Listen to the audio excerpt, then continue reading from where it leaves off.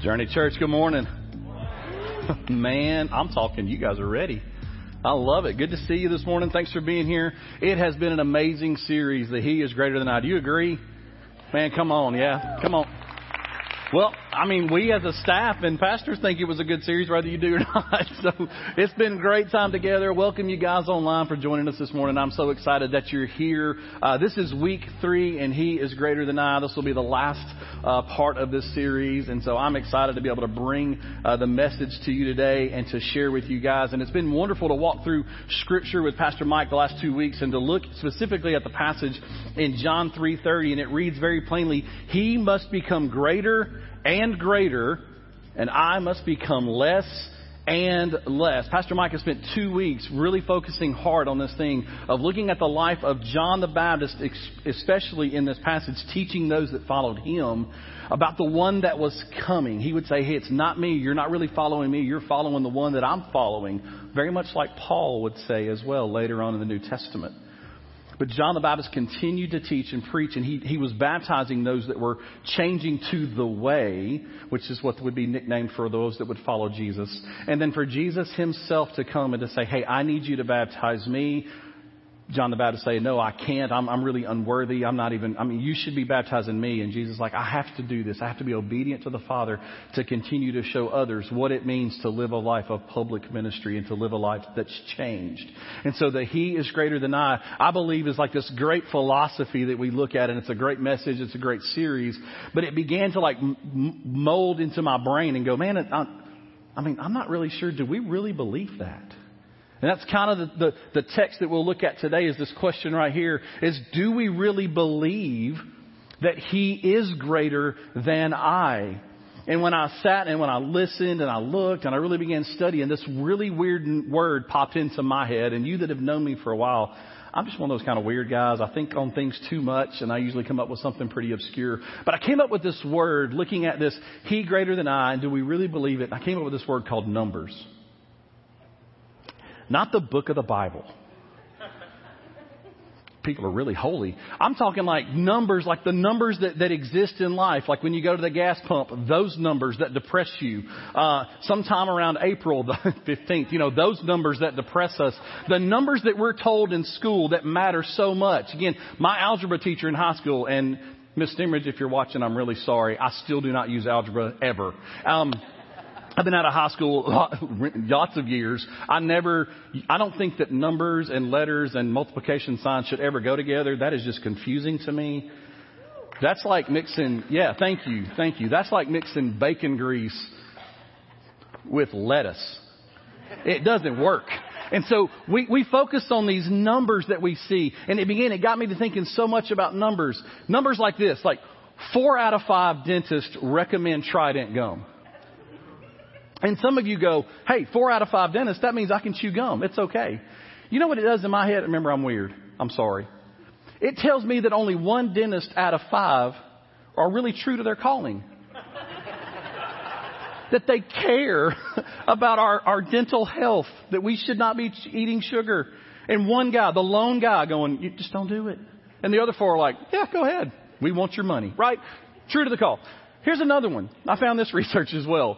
1/3 of grown adults, that's the majority of this room. You're not over there in this section of the church, so you sleep with a comfort thing. 1/3 of adults in this room. So that's like this side of the room over here. Y'all didn't grow up. You still got your whoopee, your teddy bear, your thumb. Whatever it is, you're comfortable in the bed with 1/3 of adults. Are you serious? And listen, right now, one of the last stats I'm going to give you, 100% of people named Brandon are really regretting their parents naming them that right now. See what I'm saying? Like, these are the numbers I think of when I think of, do we really believe? Do we really believe that He is greater than I? Numbers, they're important. They tell us things. They tell us patterns. I want you guys to check this out. Pew Research, which exists only to look at culture and trends happening today. They're nonpartisan. They're not biased. They just look at trends and things, and they give us numbers based on so many things in this world. Look at this right here. Pew Research said 65% of American adults identified as Christian. This is down 12% over the last decade.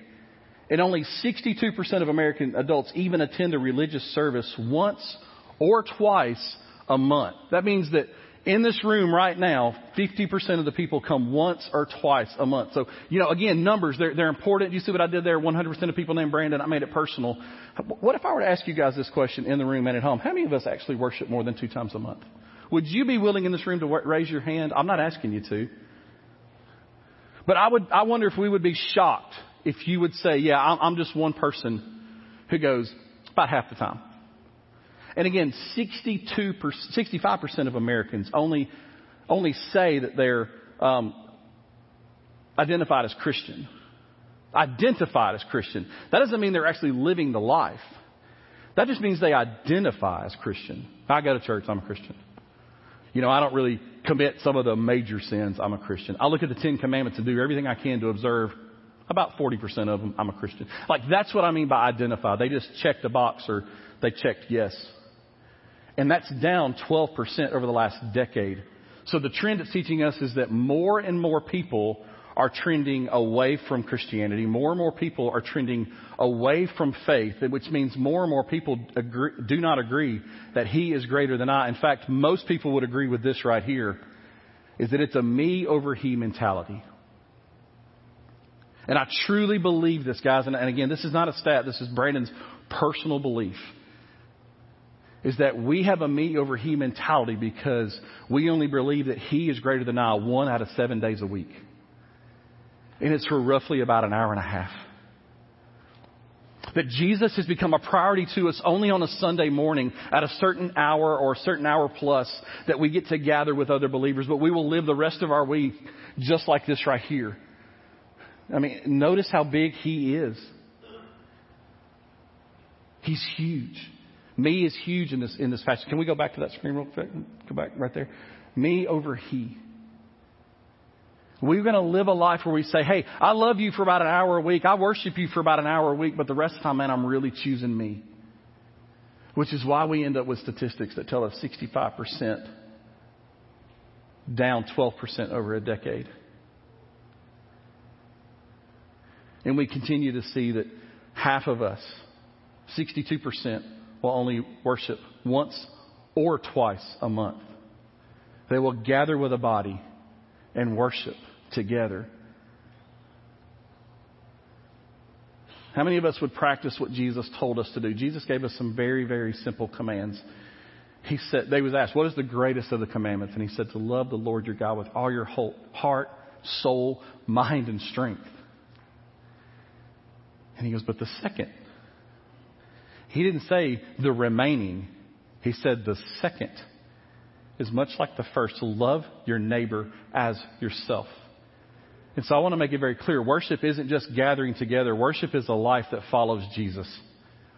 And to know that, again, that we say that only 62% would say we worship 1, maybe 2 times a month. We spend very little time worshiping, following, chasing. Because I believe we don't have a life that truly does believe that Jesus is who He said He was and did what He said He did, and the lives that were changed. And we're going to look today specifically at some characters in Scripture. We're going to look specifically at a point in time when someone went from unbelief to true belief and then lived it out. I want you to look at this passage with me. It's in Genesis 3. And I want you to see that Satan has been someone since creation who's doing everything he can to disrupt what God intended. If we know anything about Satan, we know that he was a worship leader in heaven. And he was so taken in that when he would sing and lead, people would sing songs that he thought were to him. And he went, hey, I'm just as great as the Creator. Look at what people are doing to me. And he was missing the point of worship. And so as his challenge to God came, God said, hey, you're out. And He cast him out to the earth, wiped out about a third of the angels with him who agreed with Satan. And he's been on this earth since then. And he shows up very, very early. Genesis 1, God's telling us of His great love. He's telling us of His plan and how awesome He is and how great He is. And then in 2, he's creating things and he's telling Adam to go and do things. He literally says, hey, Adam, I want you, since I've created you, I want you to just go live a life of obedience, right? If we just boil it down to it, I'm God, I've created, you're part of my creation, be obedient. That's what he says. He says, these are animals, go name them. Okay. So he goes and names animals. And then he says, go find a help, something to be a help to you. He comes back and goes, God, nothing's really a help to me. Creates a woman. Amazing creation. Amazing helper. To Adam and to us today. And then all of a sudden, Genesis 3, verse 1, read this with me. The serpent was the shrewdest of all the wild animals the Lord God had made. Shrewdest, crafty. Shrewd's not one of those words you really want to be called. One day he asked the woman, did God really say? And then he goes on. But I want us to focus right there on those 4 words. Did God really say? Satan's this one who comes in and his chief job is to bring disruption, distraction into the life. And he brings it to early creation. He brings it right to the only 2 things that God created that he had community with, relationship with, right? We read that, they walked with God in the cool of the day. How awesome would that be to be just strolling through, a garden or wherever you are, just like you're just there with your wife. Obviously they're naked, so there's one thing. And so they're just kind of walking, and then God's with them, and they're just talking. They're just hanging out, just strolling in the cool of the day. What is that like? And then this guy just shows up to bring distraction into their life. Can I clue you in on something that has been happening since Genesis 3:1? Satan has continued to bring distraction on this creation since then. He doesn't exist like we do. He has a date of final destruction. I don't really think he notices that. You talk about somebody busy about today's work. What Jesus told us to focus on so much was the things that are at hand. Why? Because the evil one is prowling around and he's meandering himself and finding ways into your life. This is all he does. He walks into our life and he causes this distraction. Hey, Brandon, did God really say don't look at women like that? Did God really say to do? Did God really say? And why does he do that? It's because we don't believe. Or we don't know enough to believe. We think we believe. He is going to continue to cause distraction and frustration in our life. That is his goal. Steal, kill, destroy, pervert the truth. That's his resume. He does nothing other than that. Satan's greatest attempts on our faith is distraction. It's the greatest attempt on our faith. For those of us who say Jesus is our Savior, his greatest attempt on our faith is for him to bring distraction to our life. He will continue to operate this way. We're going to read about some distraction today.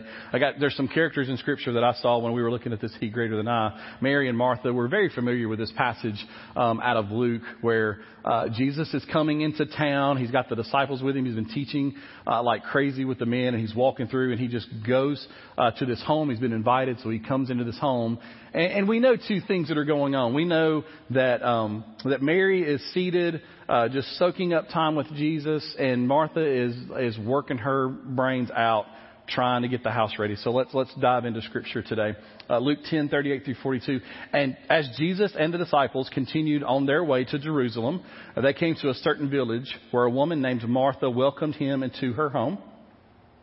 Her sister Mary, like we said, sat at the Lord's feet, right? Great little sister, just sitting around doing nothing, listening to what he taught. But Martha was distracted by the big dinner she was preparing. She came to Jesus and said, Lord, doesn't it seem unfair to you that my sister just sits here while I do all the work? Marcia. Tell her to get up and help me. And I really think it was kind of something like that tone. If you're married, you've seen that tone maybe on your kids. A lot of times it's you, Sunday afternoon, Fox on NFL, Sunday. And it's like, are you going to sit there while I do all the work? Huh? Well, I was. And I'm still going to if you walk away. And so, but the Lord said to her, my dear Martha, you are worried and upset over all these details. There's only one thing worth being concerned about. And Mary has discovered it. And it will not be taken away from her. And I love how Scripture reads right there. Again, Martha's coming with attitude. And Jesus isn't replying with attitude. He's replying calmly. He says, hey, look, I know you're distracted. And if truth be told for Jesus in this passage, if truth be told, he always had a plan everywhere he went. Right? We see it with Zacchaeus. I have to go through this town. Why? Because there's this little tiny guy hanging out in a tree like a possum. And he's up there and he wants to see me and everybody hates him and I got to go. And so I know for Jesus, he is walking into this town. He's like, I'm going to dinner and this is going to be epic. Boys, get ready. Sisters are going to fight. And so, they get there. And he sits down and it's just like Mary just falls down and she's just like, teach me, tell me, love me. Oh, this is so great. Thank you so much for being in here. It's so great that you're here. And then Martha's just going crazy over the food, going crazy over the details. I love the fact that in this passage, if we could go back, if we can go back to the passage that had the word Jerusalem in it, can you guys jump back to that one for me? Let's see if we can get it. As Jesus was on his way, I think it was the next one. You'll see where it says the word Jerusalem in the passage right here. It says on their way to Jerusalem, and I was doing this word study. I love words. It's more than I love numbers, obviously. But I love words in Scripture because they have meaning. And if you take the word Jerusalem and you break it down, you go back to the Hebrew, the first part, the Jeru part right there, it literally means pointing or flowing, like a river would flow and point towards something. Or if you stretch out your hand and point, the way it's translated is you're pointing, you're flowing toward a direction. And then the second part, the Salem part, Jerusalem, right there, the second part means to completeness. It's two Hebrew words put together, pointing to completeness. And it says as Jesus was on his way, so Jesus is not only on his way to the word that means pointing to completeness. What is Jesus himself? The way to completeness. And he ends up in a house that's distracted. And what does distraction need? Calmness. And Jesus references that. He says, hey, you're so distracted by everything. It's a great question right here. Why was Martha distracted? Let's just look at the text. Why was she distracted? Number one, she let cleanliness and cookiness be her God. Now, again, that just became her God. I got to get my house ready. This guy named Jesus, he's a great teacher. He's done miracles. Oh, he's so popular. He's come. It's like, I guess it would be what it would be in my house if my daughter and my wife found out Justin Bieber were coming. Like him or not, I'm not talking about, preferences here. I'm just saying there's a crush on Justin Bieber for some reason in my house by two women, the only two women who live in my house. And if they found out he was coming, that place would be spotless, and I'd still be sitting back watching the game. I'm just, I'm not helping you clean. I don't like this guy. And so there's this attraction to Jesus coming in. And one is going to sit, and the other is going to go crazy. She just let it. She let this distraction become her God. And I want to know for us, and again, I know there's ladies in the room who home cleanliness is next to godliness. That's not biblical, but it's something we like saying. And for men, it's our tools. Don't touch the tools now. You mess the tools up, I won't know where stuff is. And where's my hammer? Where'd you do with my hammer? And the kids, I left it in the backyard. Now it's rusted. Just that kind of stuff. It just gets on our nerves. And so we let organization and certain things become our God because that's so important to us. In translation, we let our work of what we think will impress the Messiah become our God. I want you to know he's not impressed with our work. Because again, just like Adam, God called us into a life of obedience, not into a life of showmanship. And Martha allowed cleanliness and cooking and preparation and all those things to become her God. She allowed Satan to distract her. Jesus is on his way to the house. I don't have a problem with that. Satan, I don't have a problem with that. Come on in. Bring him on in. Watch this. I probably can't get both these girls, but one of them, I'm going to do it. Martha, your house is really dirty. You probably should clean it. Jesus is coming. Don't sweep it under the rug. Sweep it out the back door. No, don't make that thing that's always bad. Make the thing that everyone loves, but it's so hard to cook. Make the one thing that you think will impress him. Yeah. Okay, so he turned water into wine, but who cares? Up that. Make Crystal Light. I don't know. Something. He's just distracting her like crazy. And guys, again, the word I use here, she allowed it. She allowed the distraction into her life. She allowed Satan to distract her. We allow these things. He cannot be greater than us. We can't live a life where we don't put ourselves over him if we're constantly letting Satan into our life to distract us. We choose that distraction. He is going to always attempt distraction. Sometimes it's a brick in front of you. Sometimes it's a rope to trip you up. Sometimes it's whatever you're thinking of right now. We choose to be tripped up time and time and time again by those things. But notice the comparison here. So we have Martha and her distraction. We have Mary and her focus. But why was Mary focused? Why was it that in the house that she lived in, where she lived with a sister who had a priority to cleanliness, why at that time did she choose? Well, Scripture tells us, she found the one thing. She found the one thing that she would chase after and be a part of, that when it came into her house, she said, I'll sell out to everything as long as I get to sit at his feet. So that's where we find her, sitting. The next thing is this, we have to understand, looking at the text, time with Jesus brings peace to us. And I'm telling you, I believe personally in my own life, when I'm distracted by Satan, the things I allow him to distract me with, when I focus on everything else, when I just stop and remember the psalm, be still and know that I'm God. And I actually sit and focus. For me, it's outside. It's in the backyard, looking at the sunset, looking at trees, watching squirrels run. It's just something of peace and quiet. It reminds me of the one thing that I have found. And it reminds me that the time that I've neglected with him, how precious it is when he's there, and it brings peace into my life. It doesn't solve every situation. I mean, the bills are still going to be due. But it brings a peace and a comfort of knowing, hey, the calamity is still there, Brandon, but I'm with you. Mary found that. She found the one thing, as Jesus said, and she let it become her God. Time with Jesus. Why? Because it brings peace to us. When we have an experience with Jesus, just like this experience Martha had, it changes our focus and priorities. Remember, Jesus didn't chastise her. He comforted her. My dear Martha, my sweet friend, Martha, Martha. He doesn't scream it at her. He doesn't stand up, point his finger, and chastise her. That's not the way the Scripture was written. He comforts her. Because also we know this.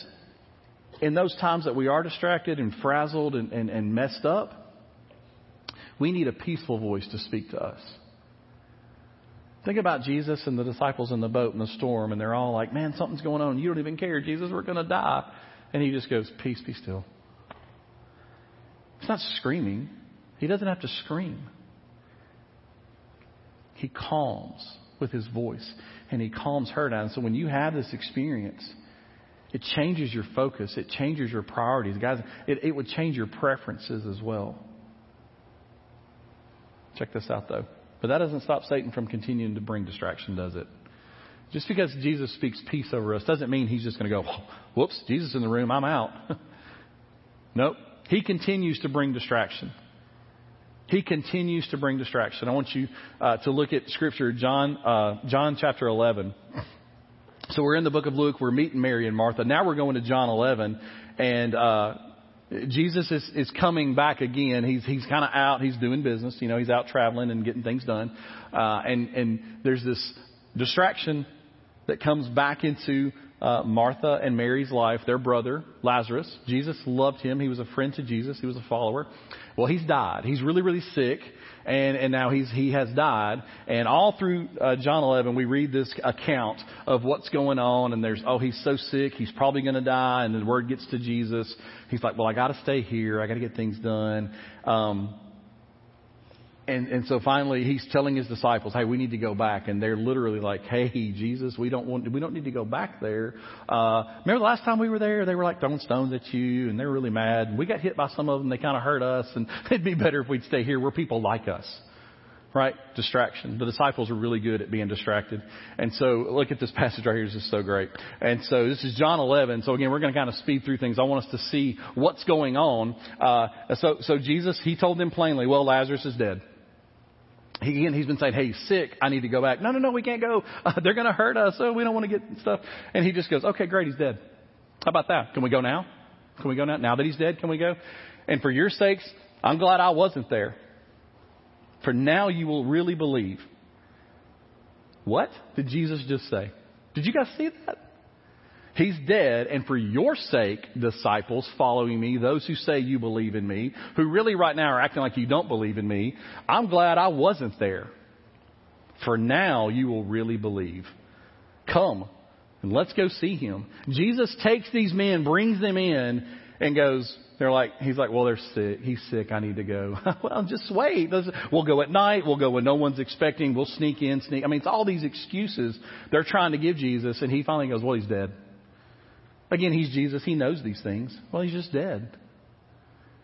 And then he says, but so for your sake, I'm glad I didn't go, because now you're going to believe. Now you'll see my power. Now, not only see my power, but hopefully you're going to see this gospel unfold. This thing of, hey, death doesn't even have control over me. And so he says, let's come. Let's go see him. And he actually, Jesus is speaking positively in this.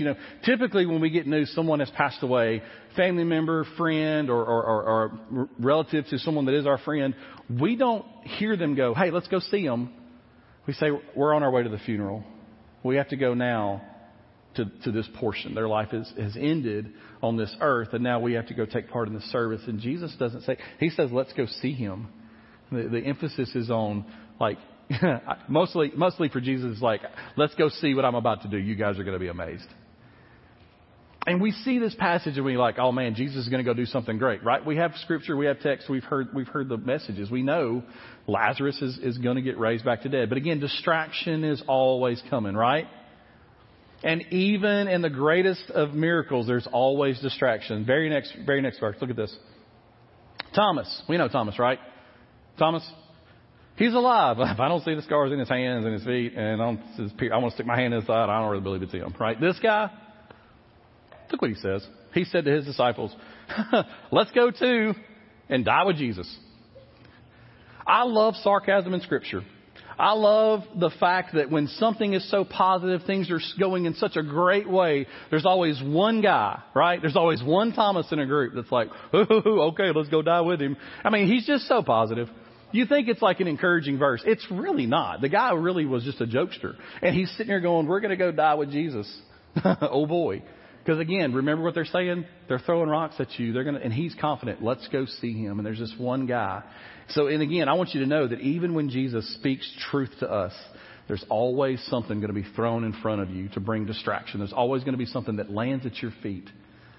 And it may be someone in your circle of influence. It may be someone you are so close to. It may be a really, really good friend of yours who continually throws water on the fire that Jesus has brought. So we get to this part. Jesus has come into town and now Lazarus is truly dead. Check this out. Talk about a life that went from sort of belief to belief. Martha said to Jesus, Lord, if only you had been here, my brother would not have died. She meets him. In fact, not only does she meet Jesus in this passage as it's written, her and Mary are back at her house. And she gets word that he is on his way, and she goes out of the house to meet him. She runs down the street, and as she greets Jesus, she doesn't say, I'm so glad to see you. She says, if you had only been here, my brother would not have died. There are a lot of but statements in Scripture. Read this one. But even now, I know that God will give you whatever you ask. She brings a but statement to Jesus. She says, hey, I know if you had been here, he would not have died. But I know that even with you here now, God will give you whatever you ask for. And guess who's not just the only one asking for this? She's saying, Jesus, you can ask the Father to heal my brother. You can ask the Father to raise him from the dead. I'm asking you to. In her heart, she is saying, I want you to do this. And Jesus' reply, yes, Lord, she told him, I've always believed you are the Messiah, the Son of God, the one who has come into the world from God. She is confessing out loud in front of others, in front of a crowd, who Jesus is. I want you to read this. This confession leads to salvation. In your life, verbal, out loud confession of who Jesus Christ is brings salvation, rescue into your life.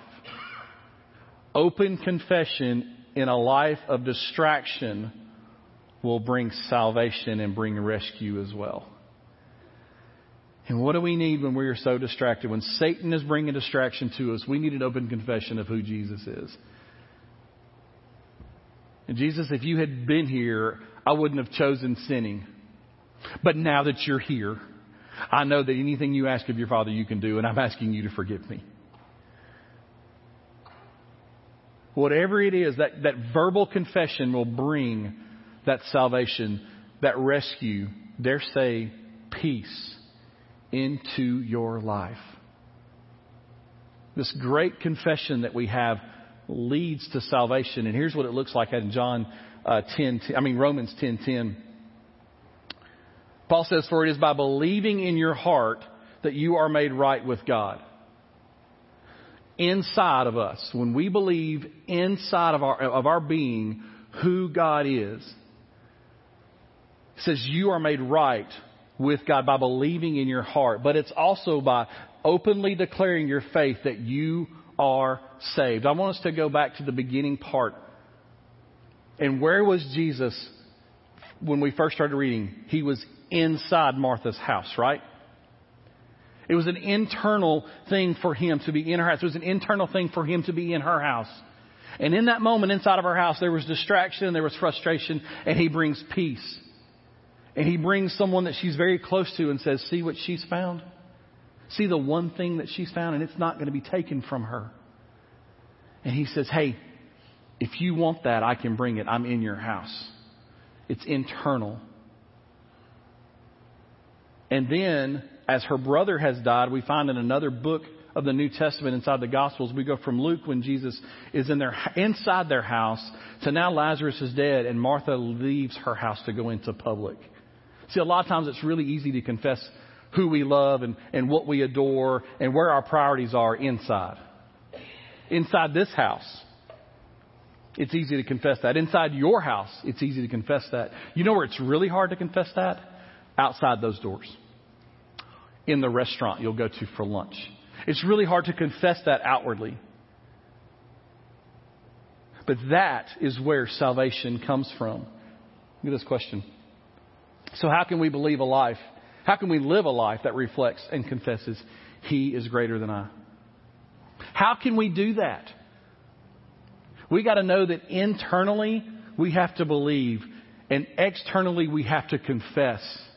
The only way we get a life that looks like this, the only way we replace me over he, is to go from internal belief to external confession. Martha has done an amazing job of living this in front of us, such to the point it was recorded in Scripture over 2 books of the gospel. When we see a transformed life. Your friends, your family will see a transformed life from you when you stop living inside and you take it externally, outside. The only way that we can continue to confess and the only way that we can reflect is to confess, in confessing that He is greater than I, is by living it externally. And no matter what happens in our life, acknowledging that it all comes from Him. And again, Satan's going to continue, guys. Not even barely after this passage is written,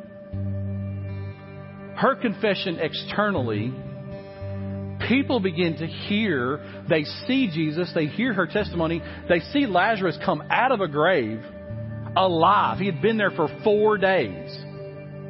Even to the point where they're like, hey, he's really going to smell, Jesus. You don't want to go in there.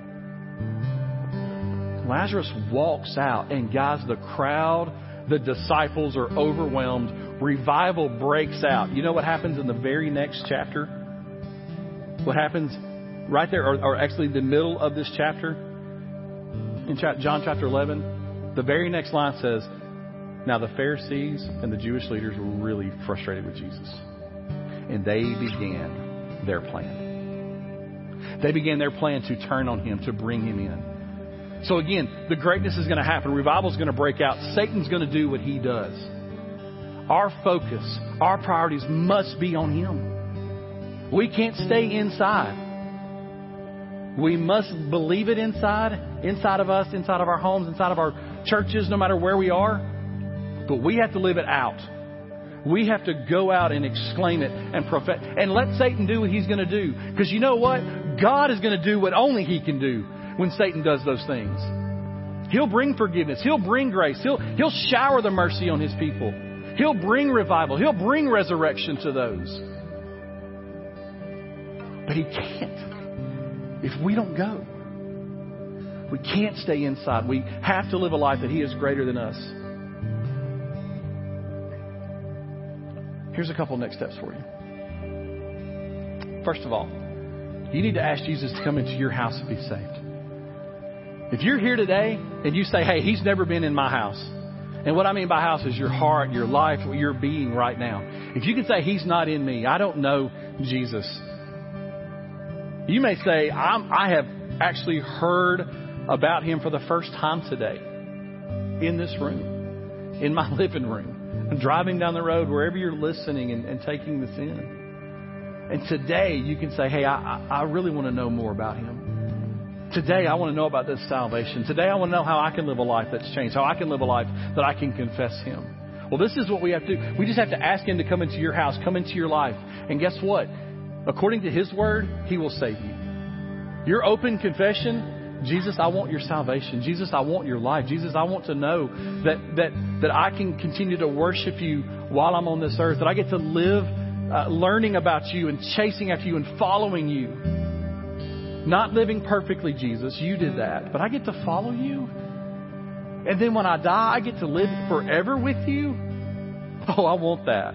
So you have to invite him into your house. And then lastly, the next thing is, and this is what Jesus told Martha. I am the resurrection and the life. Anyone who believes in me will live, even after dying. Lazarus had faith in Jesus, and he said, hey, he believed in me. He's one of my best friends. Watch this. Lazarus, come out of there. And he came out. And he says, anyone who believes in me will live, even after dying. Your life on this earth may end in death, but your life eternally can survive in heaven with the Father, with the Son. You do not have to spend eternity in hell. But if you're going to let Satan continue to distract you and continue to take your focus away, when you see Jesus and he pulls you away and you never invite him into your house, I'm here to tell you that's where you will spend eternity, separated from God. So keep your eyes, keep your mind, keep your heart focused on Jesus. And remember, to do this, we need to do one thing. We just need to continue to move toward completeness in Jesus. Continue to move forward in completeness. Jerusalem, pointing the way to completeness. Jesus is completeness, and He's asking you to be complete in Him. Today may be a day of salvation for someone in this room. Today may be a day of salvation for someone at home. And it is very, very simple to ask Jesus into your house, into your heart. And there's many prayers you could pray. But the simplest one is, Jesus, I'm a sinner. I am lost. I want you to save me. As we're wrapping up this morning, our prayer team in just a moment, they're going to move to the front. You could have a moment of praying for salvation, and they are ready to receive you.